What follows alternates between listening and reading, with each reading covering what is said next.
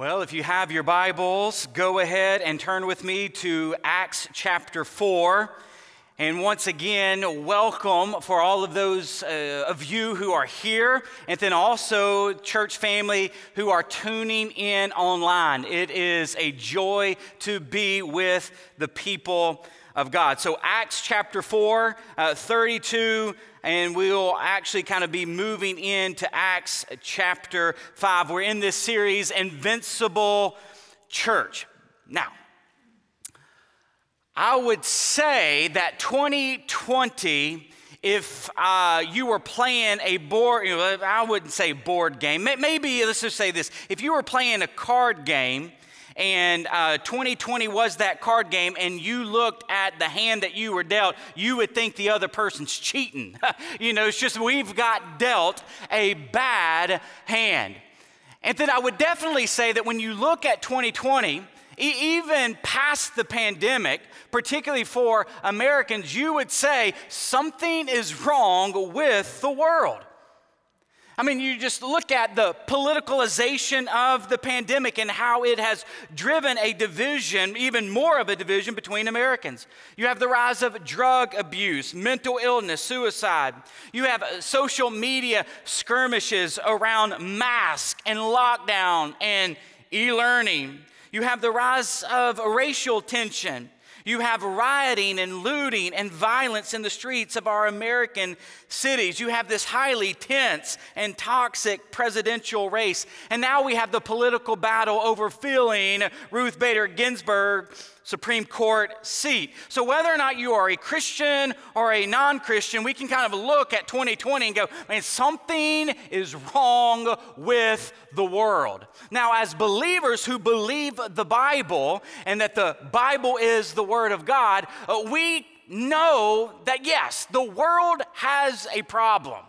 And the problem that the world has is not that they haven't watched Oprah or Dr. Phil enough. It's not that they haven't, purchased more self-help books on Amazon. We know and we believe that the problem that is facing the human race has to deal with the heart. We have a sinful, bad, wicked, damaged, and diseased heart. And we must not forget that. And we must not forget that it's the heart that's the central control panel of where all of our activities and actions and attitude flow. That's the reason why, I'll just be honest with you, because we have a human heart problem. That's the reason why it really doesn't matter who we elect, we're still going to have some heart issues. It doesn't matter who we put on the Supreme Court, it doesn't matter. Why? Because we have heart issues as human beings. And so who we put on the Supreme Court, who we put in the White House, who we put in the Senate or the Congress, that's not really going to make a difference in solving the human heart condition. That's why we need someone outside the human condition. And as believers who, again, believe in God's word, we believe that God so loved the world that he sent his one and only Son, that whoever believes in him shall not perish, but what? Have everlasting life. We believe that God dealt with the human heart issue by sending his Son Jesus. And those who confess their sin, who repent and turn from their sin and profess King Jesus as Lord and Savior, they are given Jesus his heart.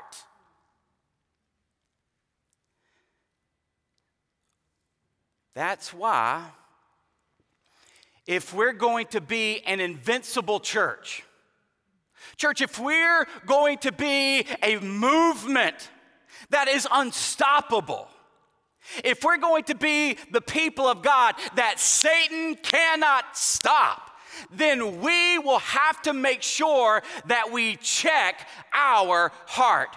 And in checking our heart, we're going to make sure that we are gospel-centered. In checking our heart, we're going to make sure that we are spirit-empowered. In checking our heart, we're going to make sure we are mission-oriented. Just so that I could continue to preach this message, even as you look at me, I wore a shirt that said, check your heart. I know my kids are probably thinking, Dad, that's so cheesy. Well, the older you get, the cheesier you can become. Isn't that right, parents? Amen. That's right. Preach it, preacher. But yeah, if we're going to be an invincible church, we've got to check our heart. So here are the 2 main points we're going to flesh out this morning. And then basically it's one point, but I'm going to say it in 2 different ways. Check your heart so that you don't corrupt his house, and check your heart so you'll consecrate his house. So check your heart so that you don't corrupt his house. Also, check your heart so you will consecrate his house. Now, we're going to go to Dr. Luke, who was actually a medical doctor. He didn't have a PhD. Like, I remember years ago when I graduated with a PhD, I told my children, hey, I'm a doctor. They're like, you're not a real doctor. I'm like, what do you mean I'm not a real doctor? I got a PhD.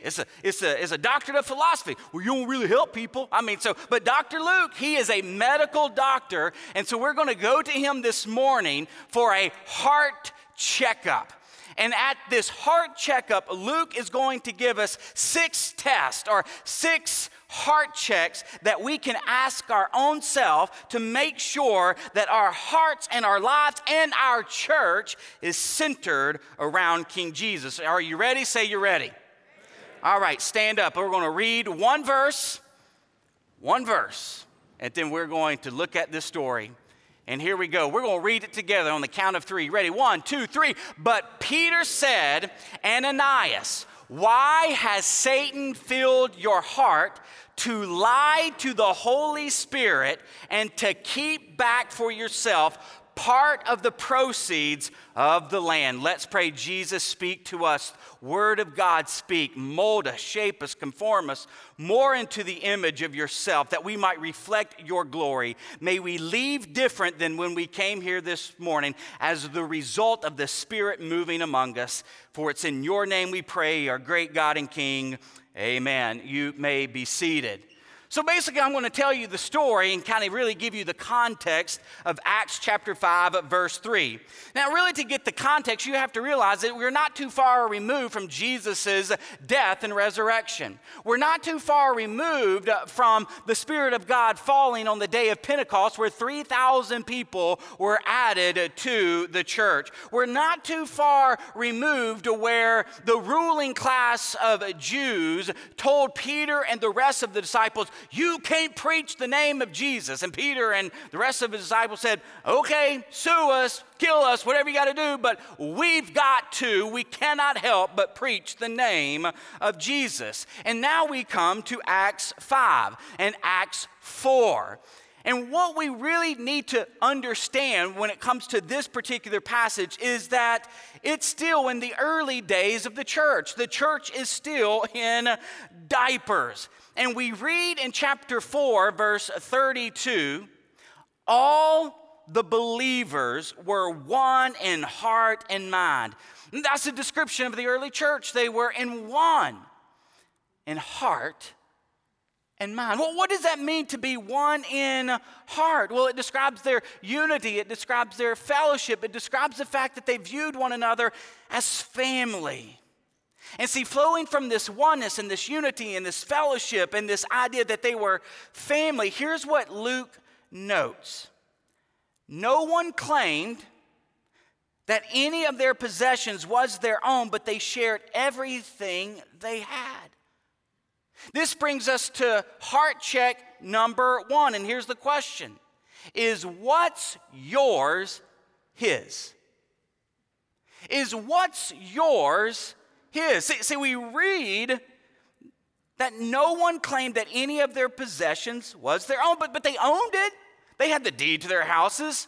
They had the official certificate that they owned their camel. I mean, like, everything was theirs, but what it says, they didn't see it as theirs. It wasn't their own, for they shared everything that they had. See, I want us to realize, church, that your viewership determines your stewardship. How you view your possessions will determine how you steward your possessions. Now, how many of you have ever used the phrase, make yourself at home? Spanish speakers would say, mi casa, su casa. Now, I've been asking Hannibal to teach me Spanish, but he's like, bro, you got to learn English first. So I'm still, I'm working on that. But make yourself at home. Well, what are you saying? You're saying, hey, if you need something to eat, help yourself to the pantry. If you need something to drink, it's in the refrigerator. If you need to go to the bathroom, it's down the hallway on the right. If you want to make yourself comfortable, sit here on the couch. Like, in other words, what you're saying is, what's mine is yours. See, we'll never get to the point of sharing. Here's the thing. You have to teach your children to share. You don't have to teach them to be stingy. But here, when Jesus changes our heart, he changes our perceptions of our possessions. And see, some people, they want to know, well, this is socialism, this is communism, this is what we got to get to.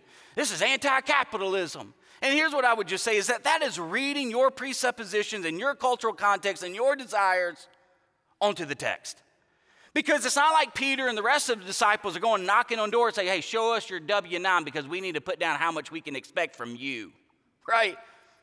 That this is free sharing. You need a place to live? Here's our guest room. You need some food? We have plenty. Your donkey died? Here, have ours. He's stubborn as I get out, but he'll get the job done. Your camel died? Hey, we got some high mileage camels, but hey, you feel free to use it. You need some clothes? We've got plenty. You need a job? Man, I'll talk to so-and-so who owns the business and we'll find you a job. This is what it looked like in the early church. They didn't see themselves as owning anything. They saw themselves as stewards of what God had given them. And this mutual sharing, it even went further because here's what Luke says in verse 34. For from time to time, those who owned land or houses sold them and brought the money from the sales. We come to heart check number 2. Here it is, heart check number 2. Does your giving cut into your living?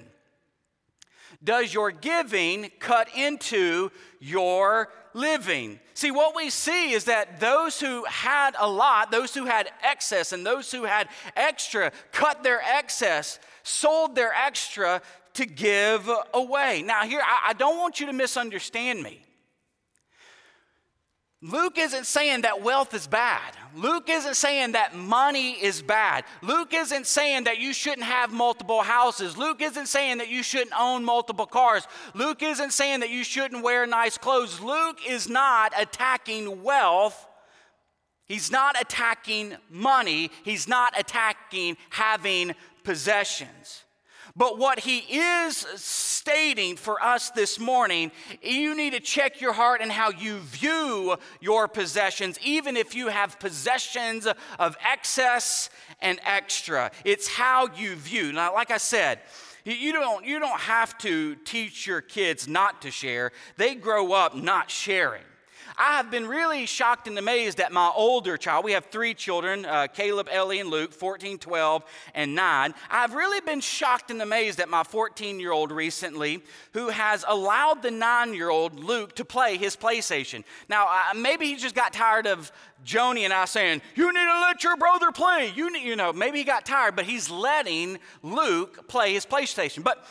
But here's the concept that I've kind of thought of, though, based upon this particular verse, is we give Caleb a time allowance every day for his PlayStation. What if, after this message, because I want to honor the word, right? I go to Caleb and say, hey, buddy, we've given you 3 hours a day for your PlayStation. Any time that Luke uses, it cuts into your playing time. Let me ask you this. Do you think my 14-year-old would be so excited of giving that time to Luke? No. But that's exactly what's going on here. Let me ask you this. Is your giving to the Lord and his people cutting into your living? You need to check your heart. Well, so as they sold their possessions, what did they do with the money before it was distributed? Well, we see in verse 35, they brought the money from the sales and put it at the apostles' feet. Now, this is interesting because this is where we get heart check number 3. Is your giving an act of surrender? is your giving an act of surrender? Or in other words, is your offering out of obedience? See, there were no stipulations given to the apostles. Hey, we're going to give you this big check now.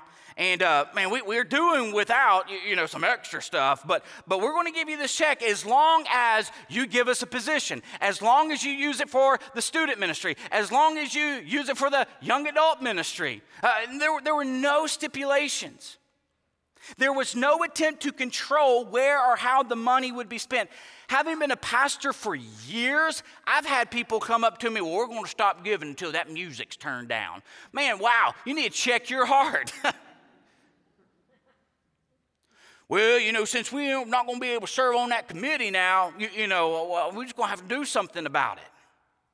Let me ask you this. How awkward would Christmas be this year if at every moment your child or someone that you love are opening up a present from you? Before they open it, you say, now before you open it, I want you to know what you need to do with this, all right? You need to take care of it. You need to play with it for about 45 minutes to an hour and a half every single day because we spend a lot of money for it. I mean, that would be an awkward Christmas. People tearing up, presents, having stipulations, trying to control how they would use that gift.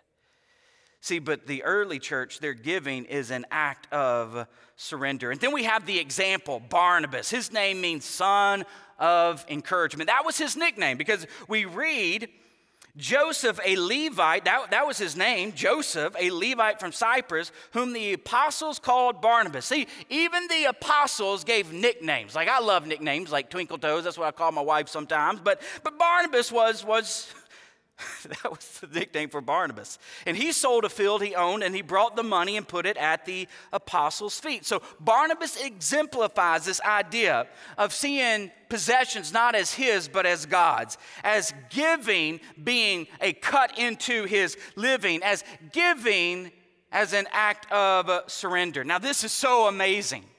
Is that the early church, because of them checking their heart and making sure that their heart orbited around the glory of King Jesus, guess what happened? There were no needy persons among them. Now, could you imagine if that was said of the church in America? That in every church in America, there are no needy persons because of how they care for one another, how they give generously to one another. Well, what about even our church, WBC?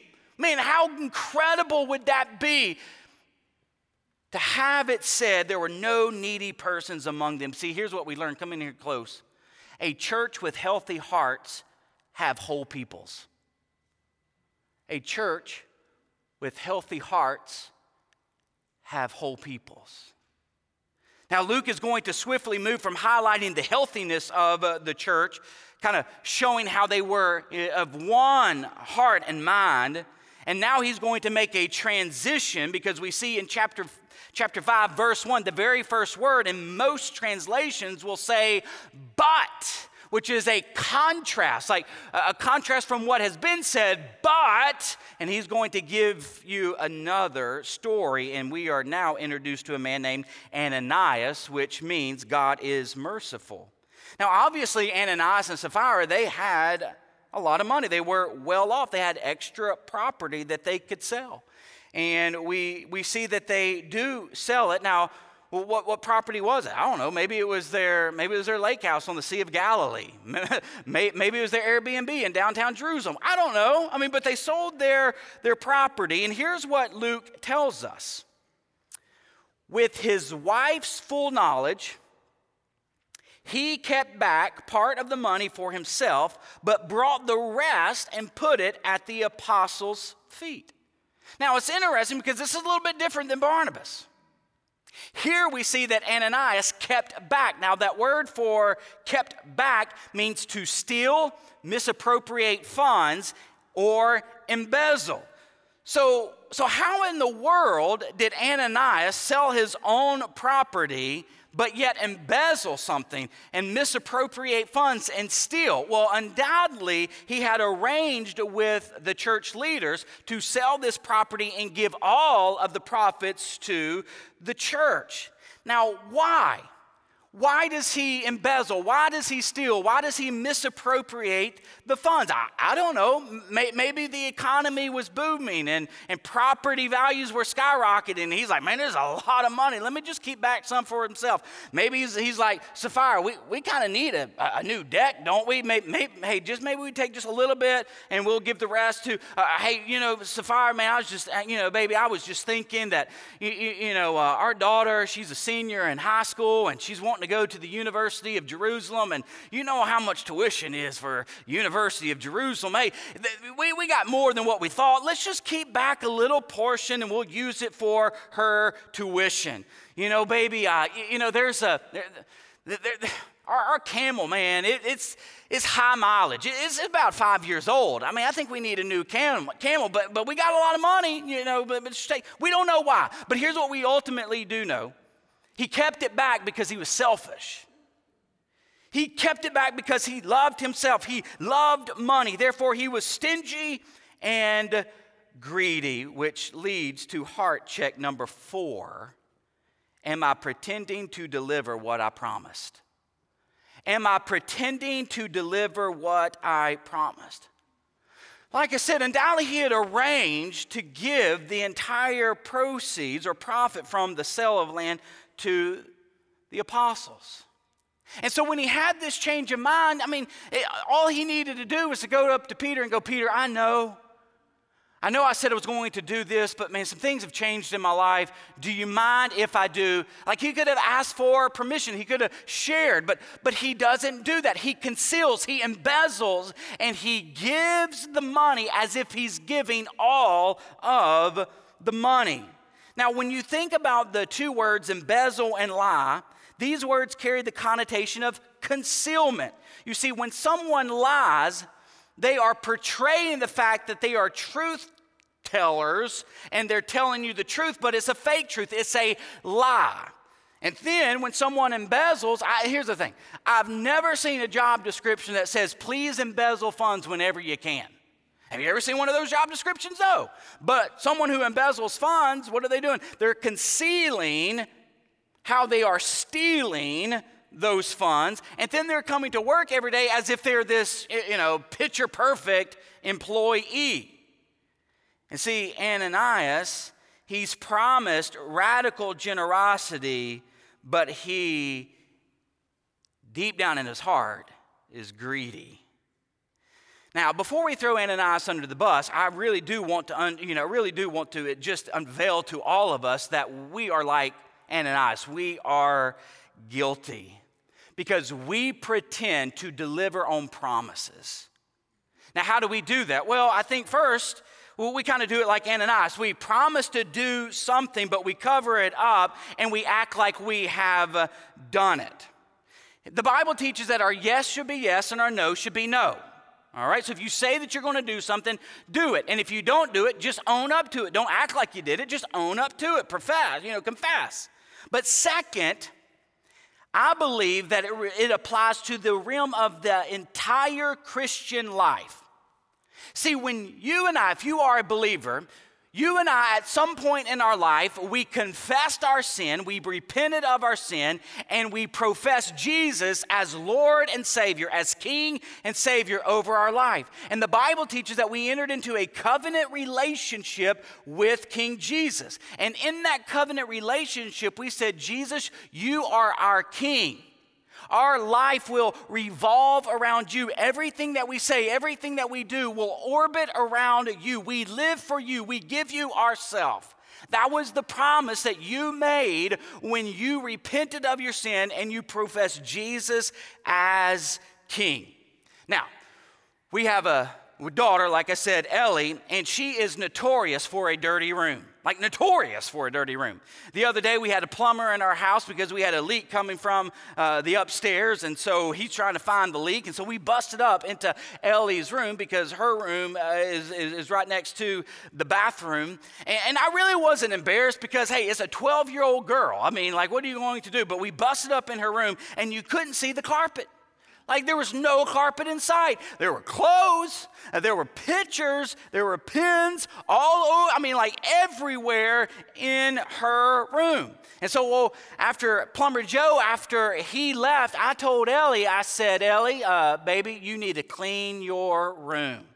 And so she was supposed to be cleaning her room. A couple hours later, she comes downstairs. She's like, Mom, Dad, I'd love to go downtown with my friends, downtown Wheaton. And I said, baby, is your room clean? She's like, yes, it's clean. And I said, are you sure it's clean? She's like, I promise it's clean. And I said, well, we'll see about that. So I go up in her room. I open up the door. Sure, I can see some carpet.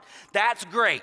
But I also see the Panda Express cup. I also see her desk. It's just, it just looks like a tornado went through her desk still.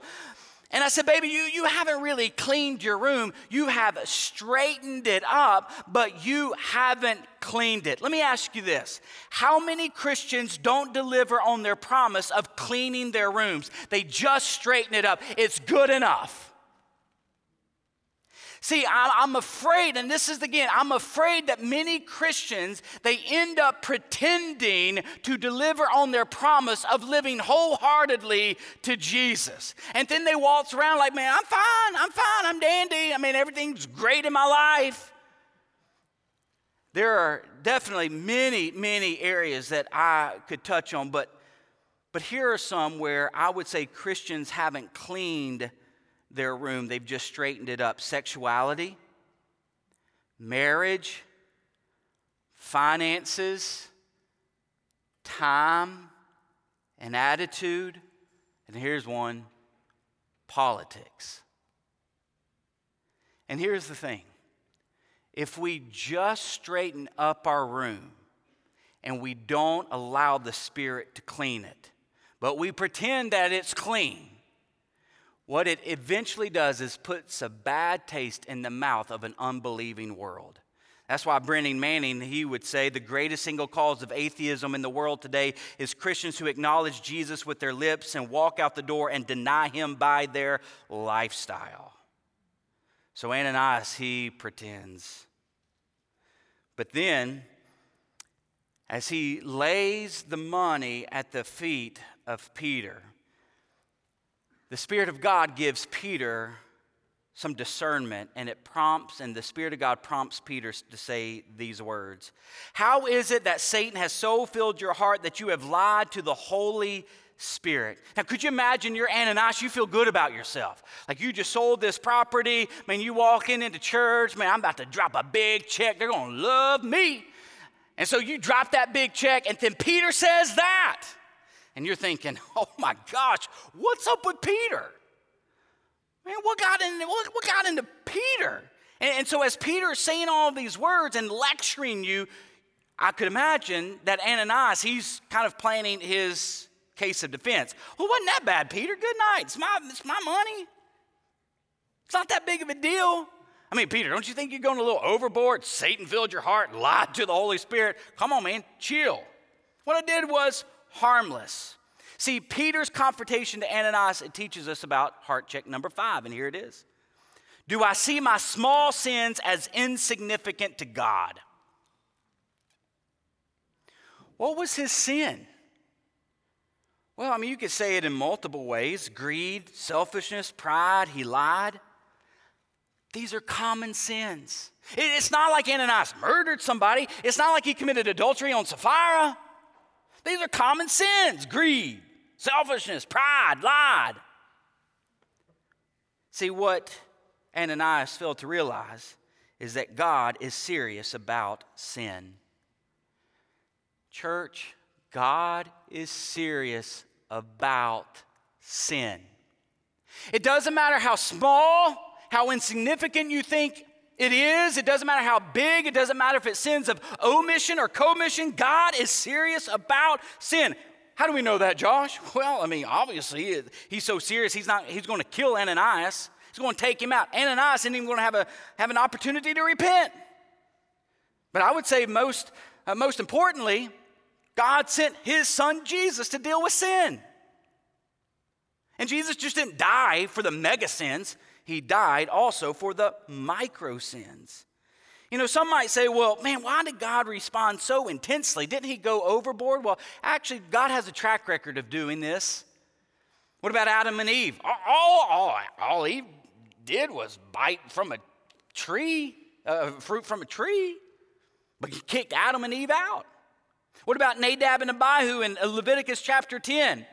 And they offered unauthorized fire. God killed them. What about Achan? All he did was take some spoils from the war of the conquest of the land, hit him in his tent. He and his family, boom, died. God killed them. What about Saul? All he did was, he just became impatient, and he offered some sacrifices before the pastor, the priest got there. But God said, it stops with you. Kingdom stops with you. See, it seems that God sets the precedent early on in his movements that he is in charge. You cannot live your own life. It's my life now. I'm in charge. You know, in over 38 years, I've been kicked out of a few things in my life. One, I've been kicked out of my 7th grade science class. You know why I got kicked out of my 7th grade science class? I was playing pencil break. Pencil break. Like, I got kicked out of science class for playing pencil break before class began. I got kicked out. I'm not happy about this, not proud of this, but I've gotten kicked out of a couple of different church basketball games before because I was mouthing off to the Sunday school teacher. Undoubtedly, they frown upon that. I've been kicked out of Best Buy in Manhattan, New York, because I was trying to witness to one of the employees years ago.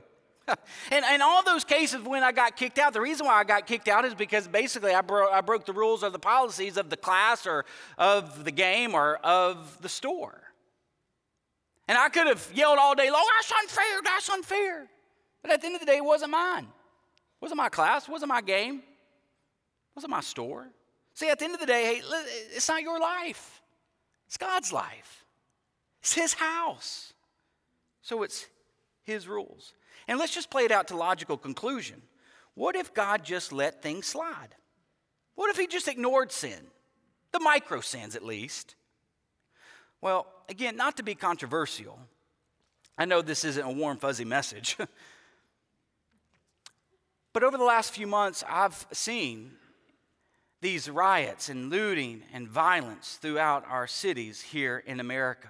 And there are some cities I'm like, where are the police? Now, I know that the whole kind of rioting and protests, they're saying because of police brutality, but here's the thing that we know. Again, I'm not trying to be controversial, but when you don't have law and order, when there are no punishments or consequences to breaking rules and breaking laws, all you do is embolden the lawbreaker. All you do is embolden the rule breaker. So let's play it out to its logical conclusion. If God didn't deal with sin, if church leaders don't deal with sin, then what you end up having in the church house is a group of people who look just like the world.